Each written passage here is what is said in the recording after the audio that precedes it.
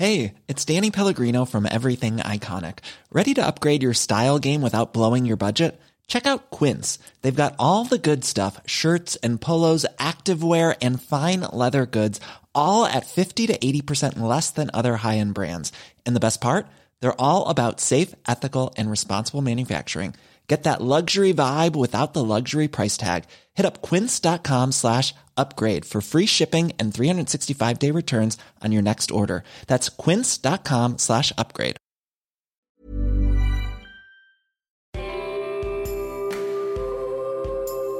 Calling body posse sisters.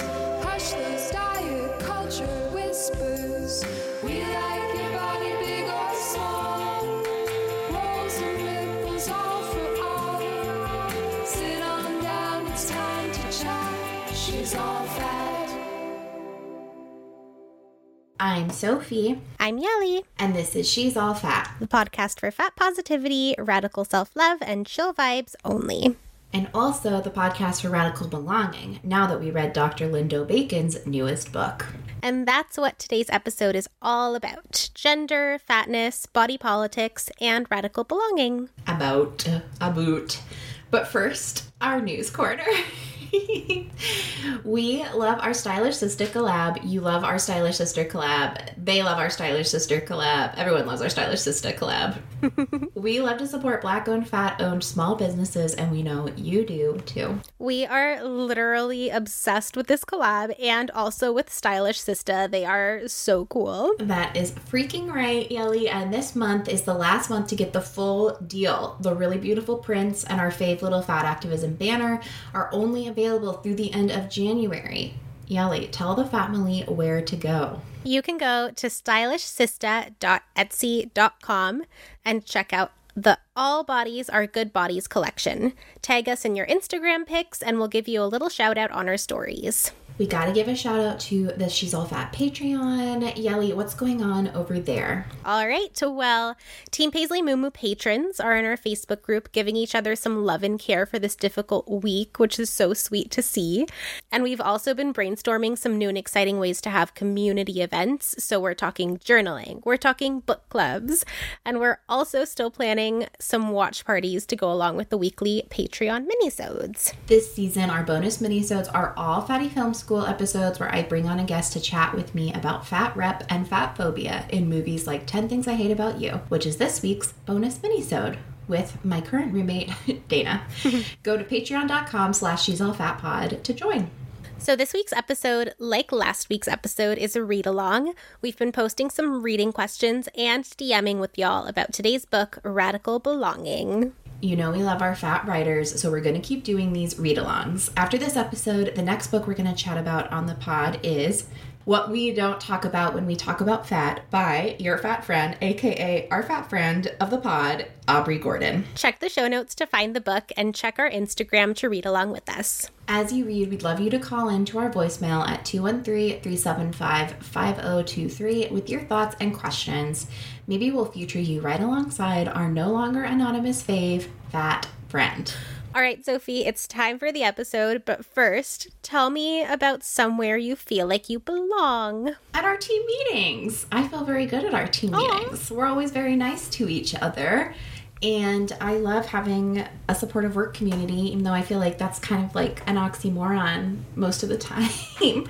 But I love doing She's All Fat work with you guys. Wow, me too. I'm so soft. Now, here's the episode.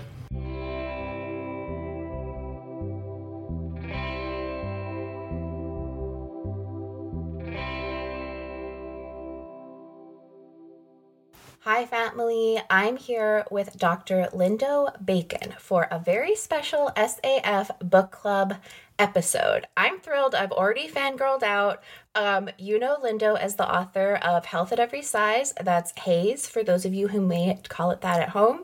And the co-author of Body Respect, What Conventional Health Books Get Wrong, Leave Out, or Just Plain Fail to Understand About Weight, which are both must-reads for your bookshelf or library bookshelf.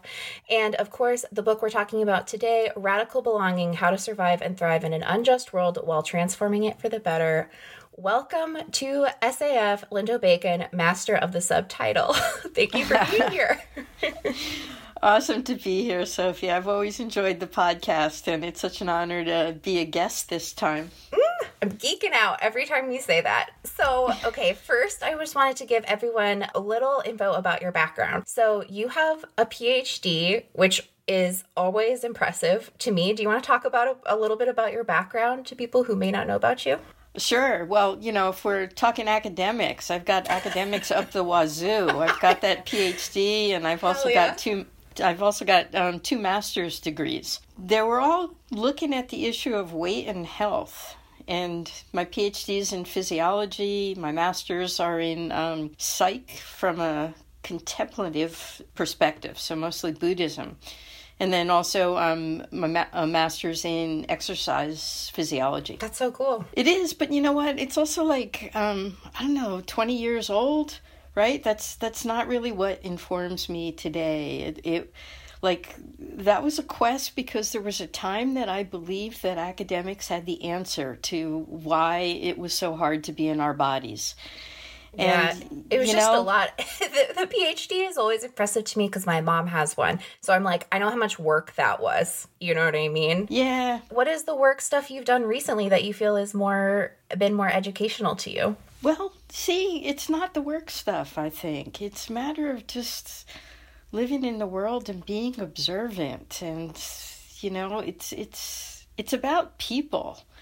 It's like, what I realize is you don't make change in the world through academics or ideas. Because I used to do that. I used to give lectures all the time and, I knew my subject material. But presenting people with facts doesn't change lives. If so, it's like most people would know that diets don't work. Yes. Right?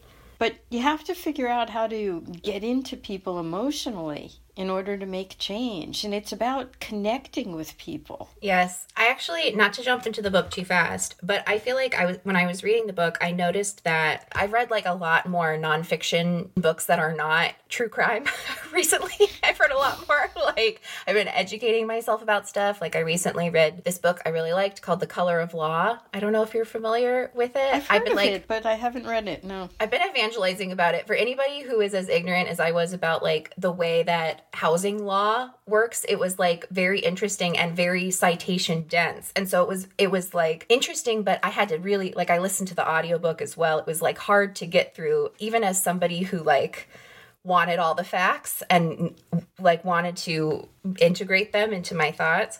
And I think in this book you have tons of citations and lots of facts, but the actual prose is not based around those facts. You have a ton of footnotes and you write in a way that's much more person to person connecting. Yeah, and that's important to me. And in fact, if I'm gonna kind of identify myself as how I would like to project in the world most, it's mostly as kind of an interpreter or translator.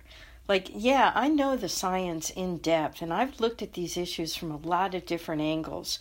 And I want to filter them in a way that is accessible and meaningful to people. So I think of myself almost more as a storyteller with a scientific background. And that's the role that I feel like is my uniqueness and how I want to make my mark. I love that. I think part of the reason that for me, the scientific background or just your degrees and stuff still, for me, I still care, even though I agree with everything you're saying, is it feels really good to have somebody who has the accolades of traditional academia be a voice against what a lot of people in traditional academia say. Do you know what I mean? Yeah, I agree. And I really appreciate the credibility that those degrees give me. And it also concerns me to see how much power we give that credibility. Especially because of the access to them is so, yes, right. I know what you mean, yeah. And so what ends up, there's something awkward about me as a relatively slender person being a voice of the fat acceptance movement. And totally. I'm given more credibility to speak about fat people's experience than fat people themselves, right? And something is really, really wrong with that. So as much as like my background gives me a credibility that gives me access, I also feel like I'm responsible to kind of destroy that, like figure out how to take advantage of that platform and give up that platform to help people to recognize that, I'm saying what fat people have known for a long time through lived experience. And we need to start listening to fat people more. And so it's an odd thing of how to use my voice to dismantle my voice or the power of my voice. I feel similarly sometimes, just as somebody, I mean, you have a much bigger platform in that specific way about like fat stuff, but I feel the same way sometimes when I try to like I talk a lot about the privileges that I have that allow me to have an independent podcast, and then at the same time I'm like, okay, I'm doing what I can to dismantle the parts of me that are, you know what I mean? But, oh man, this is weird. I still have this platform because of this. For me, I am at a point where I'm like so tired of having those conversations with thinner people who don't get it, that I'm like, go talk to this other person, okay? Like, look, they're not fat and they're saying this, so maybe you'll listen to them. Like, it's reassuring to have that and know that I'm not putting labor attention on another fat person, if that makes sense, about fat stuff. Sure. But anyways, oh my gosh, I love to be schooled in the first 10 minutes of an interview. This is incredible. Okay, so this book is your third book. So I mentioned the first two, and you talk about this in the book, but would you mind for our audience talking about how this book is kind of like a step forward? It's a shift in your perspective from the first book, especially. Sure. Well, my first book was Health at Every Size. And love it. Big fan. Have many copies. Awesome. Give it to everyone. Yeah, and I'm glad that book is having its impact. And, it's an odd thing. The book is already 12 years old, or 10 years since the second edition. And it's still selling as well as, the initial hit. And, like the publishers call that a Bible when a book doesn't lose its credibility over the years, but still just as important. And yet, things have changed so much since then. And I do see the value in the book as a self-help book and how important it is. And I'm also realizing, though, that I was writing the book based on this idea I had about eating disorders that was very common. It was a book written for women who feel uncomfortable in their bodies, which of course is most women because it's such a cultural thing, and giving them tools to try to navigate that and to figure out how to feel more comfortable around things like food and exercise and self-image. And I wrote the book in part to save myself. I was struggling with my own eating disorder, and I was looking at all of the issues, like, what I had to do to try to navigate it. But I realized that the story that I told in that book, it wasn't even my story. It was a book written from the perspective of someone who saw themselves as a woman struggling to find peace as a woman. And in retrospect, I had to do a lot of kind of mental gymnastics to put myself in that role. Because the truth is, I have never felt like a woman. And even though I wrote in the book about how hard it is to navigate the issues of being in a body where you've got this cultural ideal of what's acceptable, and so you're constantly trying to navigate it. Honestly, that's never really what I did, because I didn't want to be more beautiful. I was doing what society asked of me. They were telling me this is what you're supposed to do to be acceptable. And it was only in fairly recently that I realized that all my life I've been struggling to present in this mold that just isn't me. And once I gave up that mold and, I accepted my gender queerness, that I'm not a woman, that my eating disorder wasn't a struggle to be more attractive. It was because I kept looking at this body and it wasn't mine. Like there was this disassociation that had to happen. Through feminism, I learned to look at this body and say, oh, that's a perfectly attractive, acceptable body. But the key was I had to do that. I had to say, it's just not me. Like I had to objectify this body. So that's where the third book comes in. That was kind of a long-winded way to get here, because what I realized was that my struggle wasn't around, the typical stuff that I'd expressed in the first book. It was a struggle for belonging.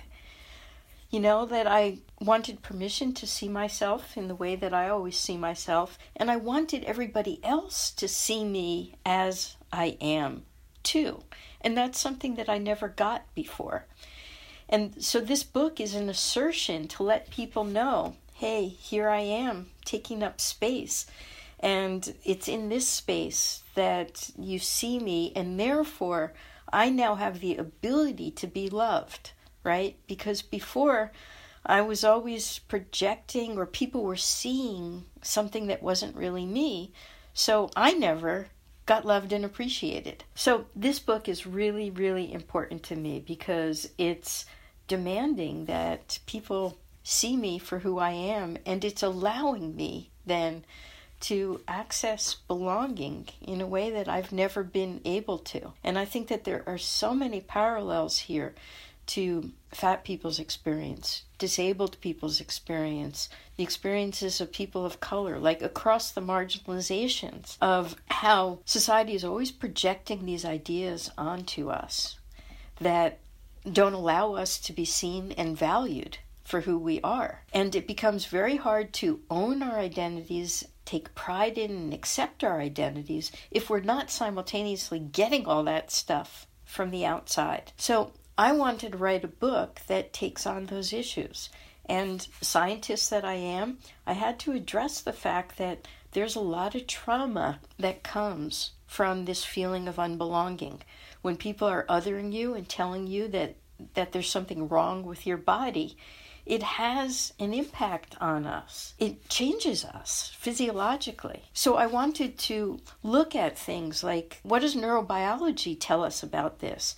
And how do we navigate this? How do we heal from being othered? So it's not just a journey of how do we love ourselves and accept ourselves, but we're also got to simultaneously be doing this in community and fighting back against the culture that keeps alienating us. Because no matter how much work we do on our own, we're constantly going back into a world that keeps othering us and shuts us out. Yeah. So, I mean, that's kind of long-winded, I know, but I had to write this book. I had to, bring it all together. That's something I wanted to talk about, is the tension between the way that you can disseminate this information, this idea is person to person, like one person reads one book, but really it's a call for us to be all in community. And how can we, all I can do is give this book to everyone. You know what I mean? I can't make them read it and do it. So how do we bridge that gap between the part that we can do ourselves and the part we can't do ourselves? And how do we sit in that? Well, I find it ironic that you're asking me the question, because I feel like you demonstrate the solution. I mean, that's what this podcast is about. Me? Right? God, you're going to make me cry. Ah! I mean, you are creating community and a safe place for fat people to feel heard, validated, and be thoughtful. And I think we all have to figure out how to navigate this. How do we create a sense of belonging for other people? And you've got your unique way, which is definitely having its impact. And, I honor you for that. Oh my gosh, my head's going to be huge by the end of this interview. I'm going to go out and be like, I am very cool. I'm creating a community. Thank you. I did not expect that answer. So one of the other things you were saying was about neurobiology. And that was also very resonant for me, because this phrase sounds so wellness to me, but in my personal journey, I've been like at a point, especially because of the pandemic, where I have felt very disconnected from other people, which I think is a very common experience. And I also have a lot of, as listeners know, I have a lot of chronic illnesses and like chronic pain things, and they've all gotten worse in the pandemic. And one of my diagnoses is visceral hypersensitivity, which basically is like an extension of my IBS. That means you feel bad and you're stressed out and we don't really know why or how to fix it. Try some anti-anxiety meds. And I was like, is that seriously? That's it? They're like, yeah, we don't know why you're in pain. Sorry, you're just stressed out. So it's like, it was interesting to read this because it is coming for me at the same time that I'm reading about all this stuff that's like, yeah, when you're stressed out, your body's in pain. When you're stressed out, your body does that. Like all these things that I'm like, oh, well, it's not because I'm not, I mean, I already knew that it wasn't because I'm not, doing enough, quote unquote, but like, really seeing the effects that stress and all the aspects of things that you talk about. I have many privileges, so, I don't want to say like it's all marginalization stuff, but I think that there's like a key part to what you're talking about that's about like turning the lens of like, instead of symptoms, we're looking at like, why is this happening and what is the chronic stress happening here and why is it happening across these populations in a more macro way. That's just my like personal experience of how it's affected me too. Right. And I think it really helps to lighten the self-blame. Also, it gives you more power then to figure out what as an individual you can do to help yourself. Putting the burden on the culture doesn't mean that you're giving up or that you don't have any power here, but it gives you more power to do something about it. Definitely.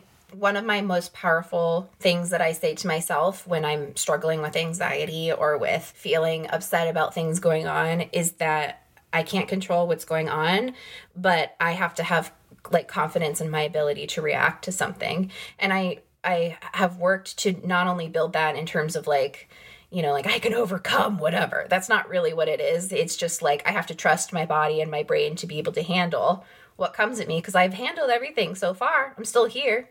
Yeah. But and there is certainly real reason to feel anxious.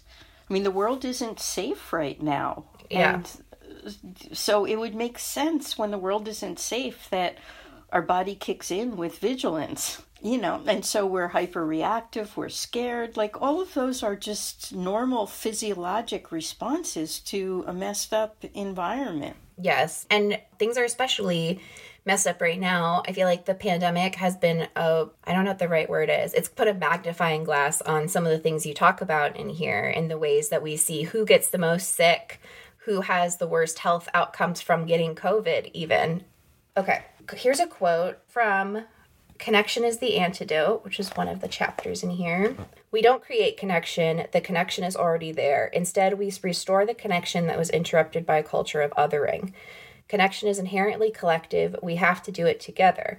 The more we say so to each other and see the same experience in others, the more we break out of self-blame.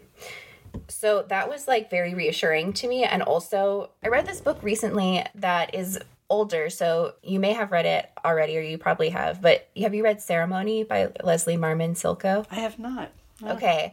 It's like a really amazing book. Basically, it's about the writer is a native indigenous person who writes this novel, this beautiful like novel that comes in and out of time and flashback and stuff, and about the pain and separation that her main character feels from the land that they live on, the society that they're in. And it has a very similar message at the end of like, we are meant to be connected to each other and we are in a space where things have disconnected us, but we're actually meant to be together. That's a much more hopeful viewpoint for me than like, oh, everything is so wrong and like, how are we going to make a connection together? It's like, oh no, this is a returning. I love that idea. Thanks. Yeah. And it's important to me too that like I have to continually find safe places where I can just relax and be. And it's the people that can provide that for me that are the people I continually return to. Those have become my close friends. And for other people, I have to constantly try to create a safe space where we can create that. And it's certainly possible. Like, you and I have just met for the first time, and I think we're already doing that, you know. We've already just kind of relaxed into a sense of connection, despite the fact that we have some different social identities that really mark us in the world, right? And like, I think for you, for example, an identity that is somewhat central to you is your fatness. Yes. And yet here you are, you're connecting with someone who is not fat. But in some sense, that's because perhaps, from what you've said, like, I've already proven myself in that realm of making space for you, right? And so you don't have your defenses up that you're going to get the usual rejection. Yeah, that's exactly right. Totally. Yeah, there's like pre-level of trust there. Yeah.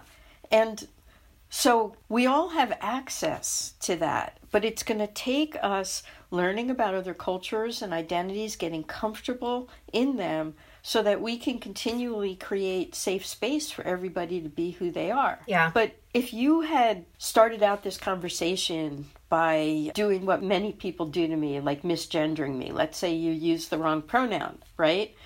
It would have immediately set up a space for me where I would have had my defenses up. Either I would have shut down to some extent, or I would have had to work hard at letting go of that to find connection, right? Yeah. But you did the work on yourself, right? So that coming into this, you knew some basics about how to see me. Yeah. And I love that idea that as humans, we're set up many times not to connect with one another because we're taught ideas about people that don't allow us to see them. But yet we all have the ability to find the connection that's already there and to unlearn all those toxic things and actually see people. But it takes ongoing work on ourselves. It's not like, we are there because we've all absorbed this toxic culture. Yes. There's some statements like that in the book are the kind of thing, if I'm very anxious or worked up, or even if I'm normal, but I'm not super calm and not very zen, if I read something or my mom says something to me or my partner says something to me, there can be a sensation that's like, oh, that's right. And my whole body relaxes when I hear it. And it's not something I could have thought of like I was too stuck in whatever in my head, and I needed someone else to say that, to see me and see my connection to them, or see me as I am in my element, in my world, because what I'm really experiencing in those moments is an inability to see myself, an inability to see what's going on. I'm feeling tense. I'm feeling disconnected from myself. And there were a lot of moments like that in here where I was just like, oh my God, yes. This is so right. I need to stay centered in this. Like, for example, let's see, what can I find?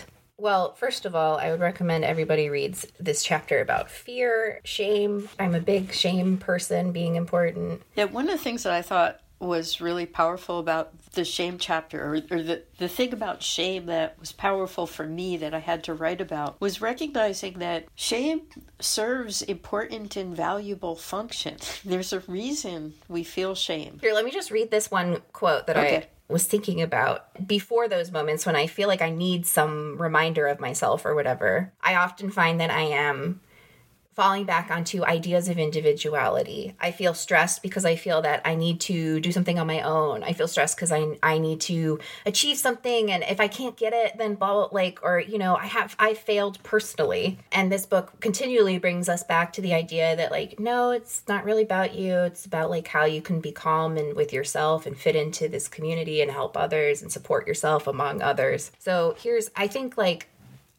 we could do a whole other episode just about the toxicity of American individualism and the cult of individuality here. But one part of that I think a lot of people who have dealt with marginalization or just bad experiences, rough experiences, like think a lot about like, I'm tough, like I'm resilient, you know, like I can handle this. Okay, so then you have this quote about resiliency. Resilience is conventionally defined as the ability to bounce back from difficult circumstances, but that definition falls short. Resilience also requires having the resources to support bouncing back. If resilience gets defined as an individual trait, individuals will get blamed for their inability to recover from adversity. Every challenge you experience personally, others have experienced too, and another reason why resilience is not merely personal but relational, and why connection with others is essential to resiliency. That is very important for me to remember, and I'm sure for other people too. Yeah.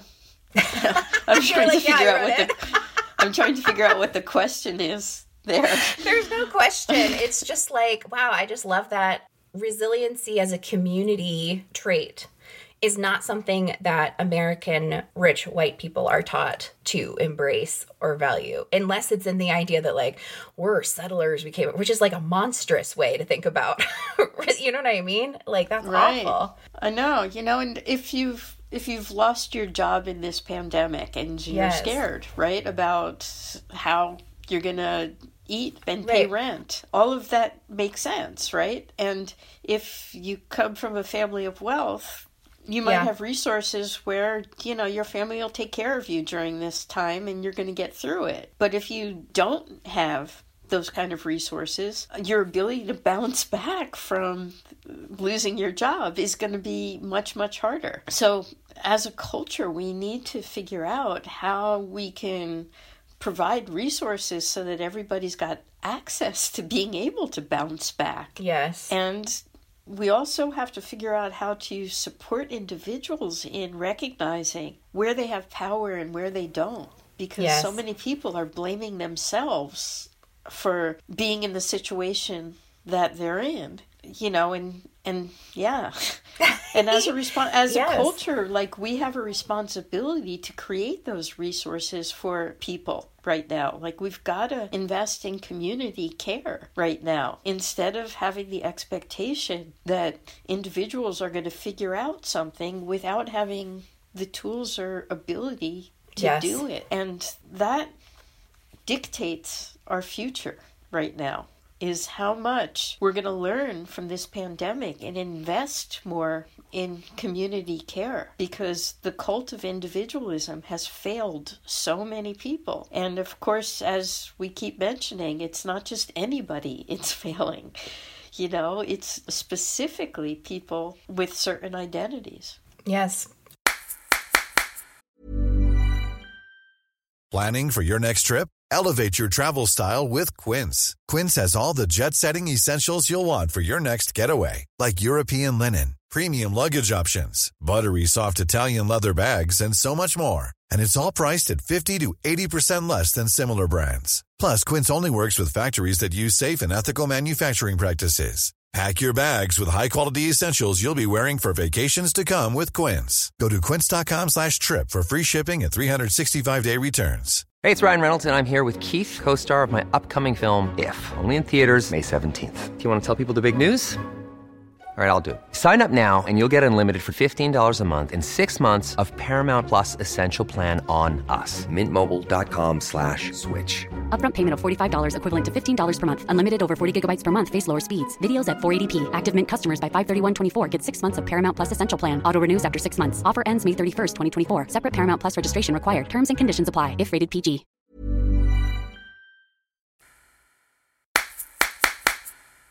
Okay, I want to go back to what you were going to say about shame. I want you to say what you were going to say about shame, if you remember. Well, before I do that, the thing that I've been hanging on to, though, is I'm feeling awkward about something I said earlier, like kind What's of... that? Something about claiming my space as a safety for fat people. I guess I just want to acknowledge that, like, I also realize that I don't have all this stuff figured out, and that I'm also constantly messing up and not always the best advocate. And so, I mean, I don't want to like virtue signal here. I don't think you are. I don't think you are. That's okay. I wouldn't have let you get past with it if I thought you were. Okay. All right. I mean, I think the same thing is true of me. If you were kind about me trying to make this a space for you, but then I could easily be like, well, I might mess up and I might say the right pronoun there and I might say the wrong one and you won't be mad, you know? I could do the same thing for you. Anyway, so work in progress, which is probably like a good way to segue into talking about shame. Yes. You know, because it's a human trait to want to be liked and appreciated by other people. And biologically, this was wired into us because there was a time where we needed people. You know, if you didn't look for food together as a group, there's no way that an individual could have survived. So we're biologically wired when we disappoint the group to have some kind of negative feeling in our body to motivate us to try to stay within cultural norms for the sake of survival, which is beautiful until you put it into the context of a culture where there's a power imbalance and certain things get valued and other things don't. And so what that means is people then feel shame for the ways in which the culture has defined power, right? So if your body is fatter, say, than the thin bodies that get more attention and respect in the world, you're taught to feel shame and as if something is wrong. So something that was a good trait, if you were to put it in the context of a more fair society, turns into yet another way in which oppression gets internalized biologically. You know, we're constantly feeling shame for the ways in which we're different. And it takes a lot to recognize that the shame response that we're feeling is because we've absorbed a toxic cultural message and not because there's something wrong with us. Yes. And one of the best and most important ways to heal from that is to keep putting ourselves into an alternative culture where we are loved and valued. And that takes being around people who look like us or who value us. Yes, that's one of the reasons like queer community or fat community is so important to me. Like both of those are places, and they often overlap, where I feel more comfortable being myself because all of a sudden you're in a place where this thing about you is actually the majority trait instead of like, well, I guess being fat is the majority trait in the US, but people act like it's not. But like you're in a place where this thing about you all of a sudden everyone is on the same page about, and it feels way better to be in those spaces. Right. Yeah. Right. And I think it's really important, too, to recognize that just because you're in a fat-accepting space doesn't mean that everybody in that space is always fat-accepting, or even that, you know, you are most of the time. Yes. Because you may not get there, right? Yes. I mean, it's hard to get there when there's that wider culture that exists. And so I guess I also want us to have space, like I think what's more important in those spaces is not so much that they're fat accepting as much as there's acceptance for the pain of not being fat accepting too, you know, and that there's just room and space for whatever it is that you feel. Yes, that kind of space, like there's a lot of online or Facebook like fat communities that struggle with how to create that space in a way that's safe or good for everyone because there's so many competing needs. For example, a common Facebook group argument that I see in fat groups is like smaller fat people want to talk about things that are hard for them. And then larger fat or super fat people are like, I don't want to see this, you know? And then there's these competing needs in spaces, and different spaces like figure out different rules or different, you know, priorities for them.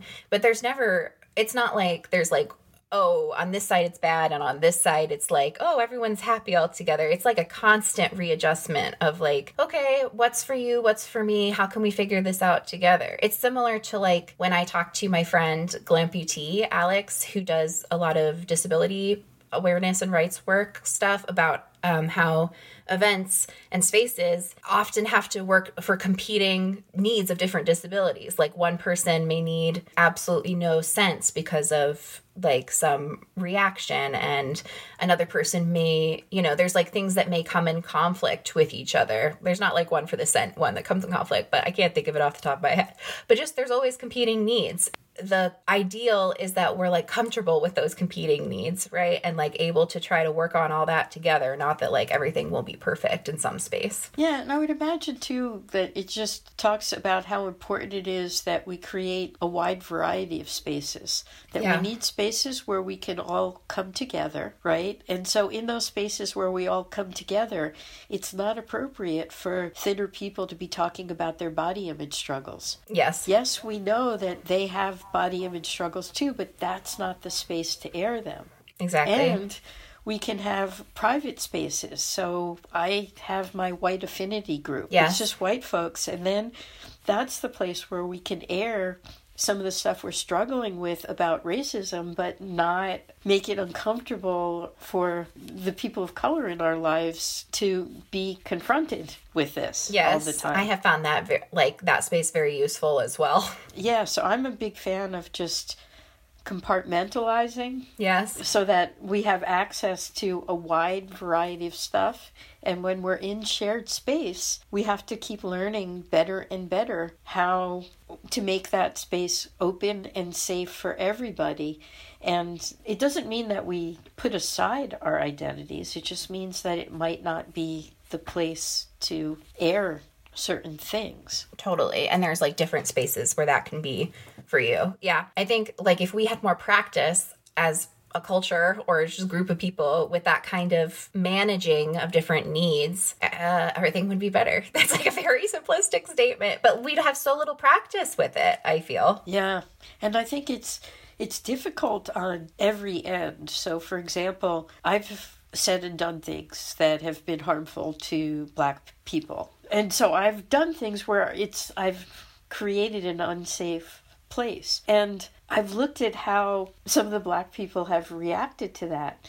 And for some people, it has, even if the incident didn't feel like it was a very big thing, like from my perspective, I thought, oh God, I see that, I'm sorry. And, and I want to move on. But for that person, it struck a chord and triggered trauma that was so much bigger than the particular incident. And they couldn't recover from it, right? And their anger and lashing out, and while I would love to be able to say to that person, isn't there a point where you get over it?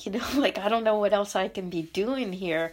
Like, I can't do that. I don't have that power, right? Yeah. And I have to sit with the discomfort of, I caused this person a lot of pain and I might not be able to, there's things I could be working on to try to take responsibility for it. And I also don't have complete control over outcome, and I'm going to have to sit with the fact that I've hurt somebody. And this is it's just so hard for all of us to navigate this. And as I'm saying this, I also just want to emphasize too that there's incredible opportunity for us to share joy together too. Like, we spend so much time talking about oppression, and I think we need to make sure to build in equal time for focusing in on how gorgeous it is to be together and what we could be doing to be joyful together. I totally agree.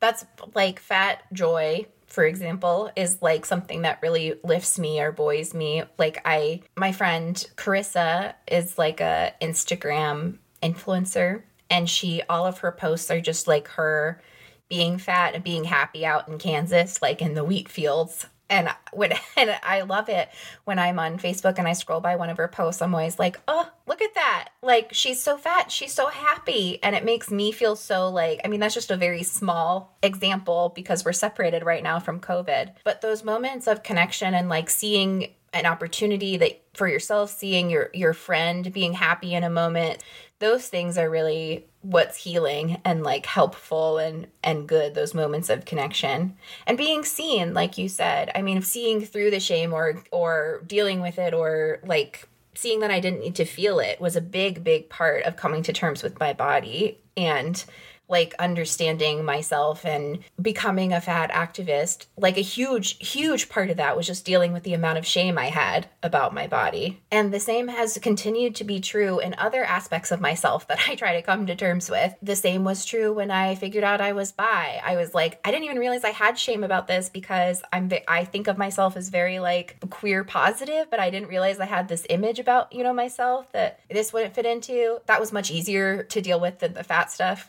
That was a way faster process. And then like recently dealing with like the more I get into my ADHD diagnosis, the more I see how many ways I punished myself for being neurodivergent in ways I didn't even realize, you know, things that I thought, no, I'm making myself do it the right way. And like I'm doing, you know, I'll get through, like I'm strong, I'm resilient, I'll get through this. And now I'm like, oh no, I was just using shame to beat myself up. I don't need to do that at all. So it's like been a constant process of identifying shame, which can be hard. I didn't even recognize half those things as shame before. Yeah.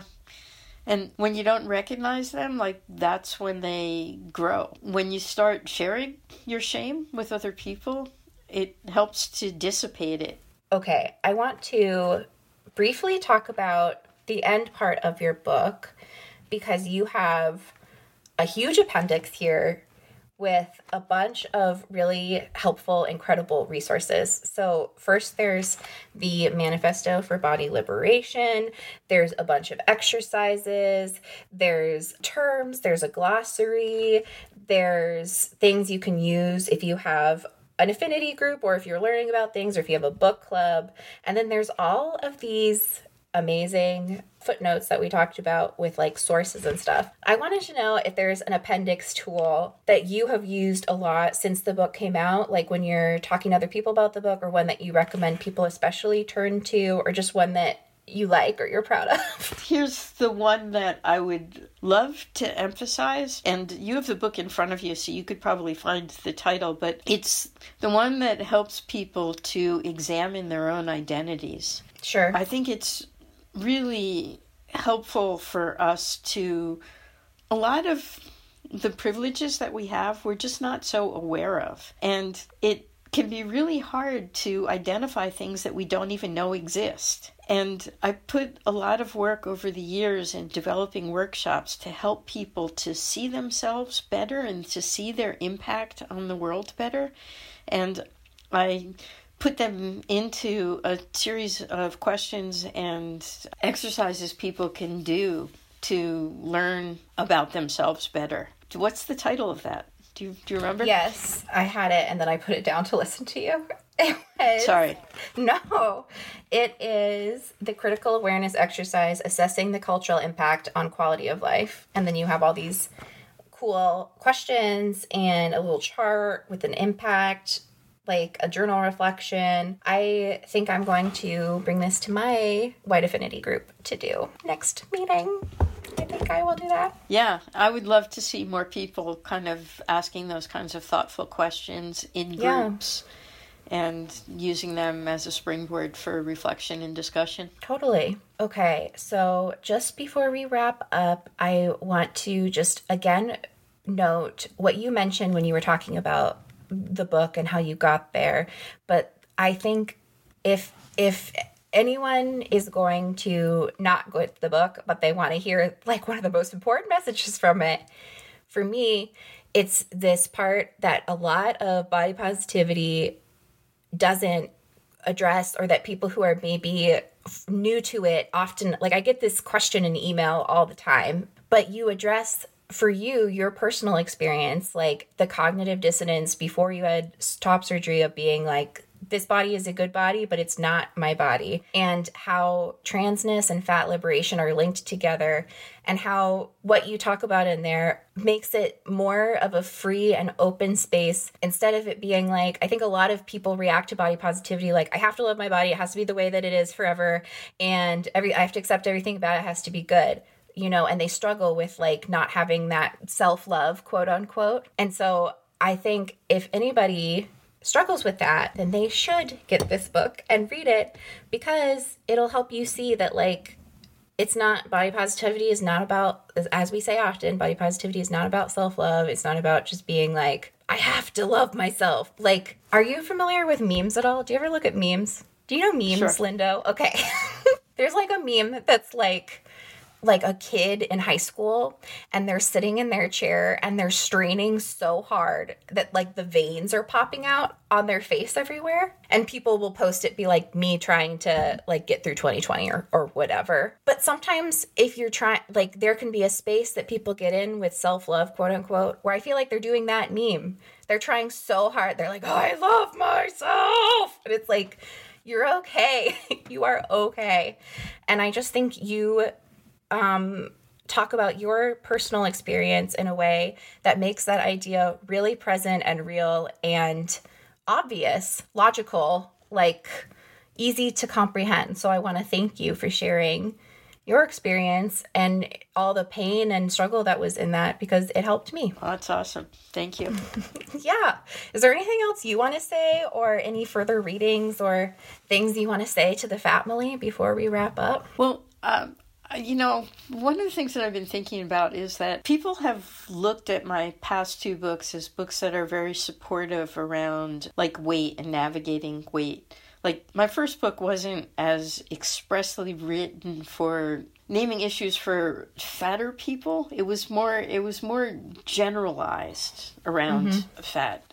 The second book, I think, was a little bit more acknowledging more of a spectrum, right? But what I think was most interesting to me in the third book is that it's a rarity in that we usually have books that are fat social justice books, and then we have another genre of books that are social justice, which are usually very fat phobic. Yes. And this book is neither of them. It's not a book that's written expressly for the fat community, but I think its power for the fat community is that it normalizes fatness as yet another social justice issue, which is something that rarely happens within social justice books. And that was something that I was really hoping for, is like, we've got to figure out how people recognize that fat phobia is just as problematic as so many of the other isms that we have out there. I think you do that. I also think I just have noted in your work, and also, I mean, in this conversation, just how constantly you are like analyzing what you've done, what you've said, what you've written, and trying to like both make it more whole, like always just working on yourself. And I really admire that too. You're always trying to make it a more perfect union. I think that's incredible.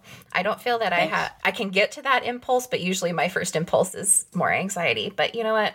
I'll get there one day. Okay, good. Well, thank you so much for being on the show. I really have been so happy to talk to you. Everybody should buy and support you. Is there anything that would make a big impact for you if a lot of people would do it to share your work or your book? Like, what can we do to support you? Well, I would just love to see people getting the word out, and, you know, it'd just be great to have more people talking about the book. Love it. Okay, thank you so much, Lindo Bacon. We love you. Welcome to the family. Honored. Thank you.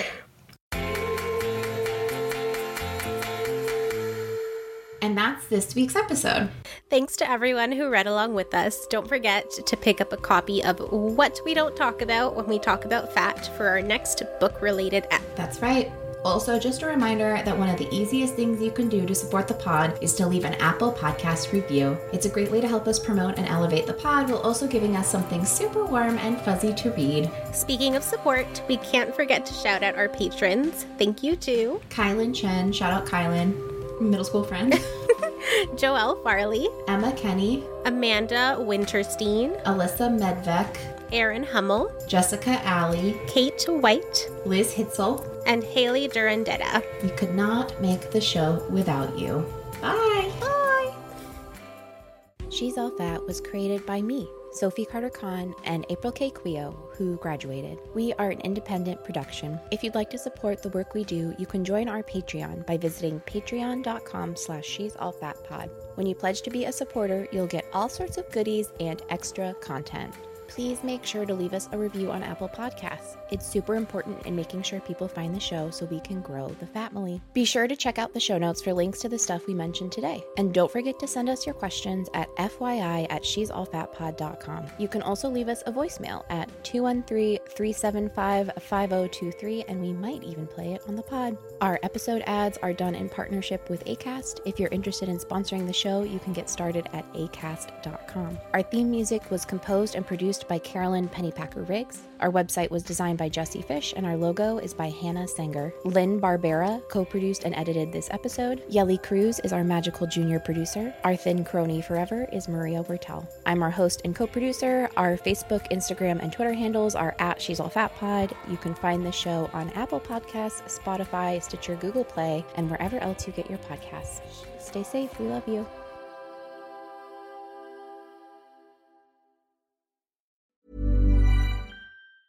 Planning for your next trip? Elevate your travel style with Quince. Quince has all the jet-setting essentials you'll want for your next getaway, like European linen, premium luggage options, buttery soft Italian leather bags, and so much more. And is all priced at 50 to 80% less than similar brands. Plus, Quince only works with factories that use safe and ethical manufacturing practices. Pack your bags with high-quality essentials you'll be wearing for vacations to come with Quince. Go to quince.com/pack for free shipping and 365-day returns.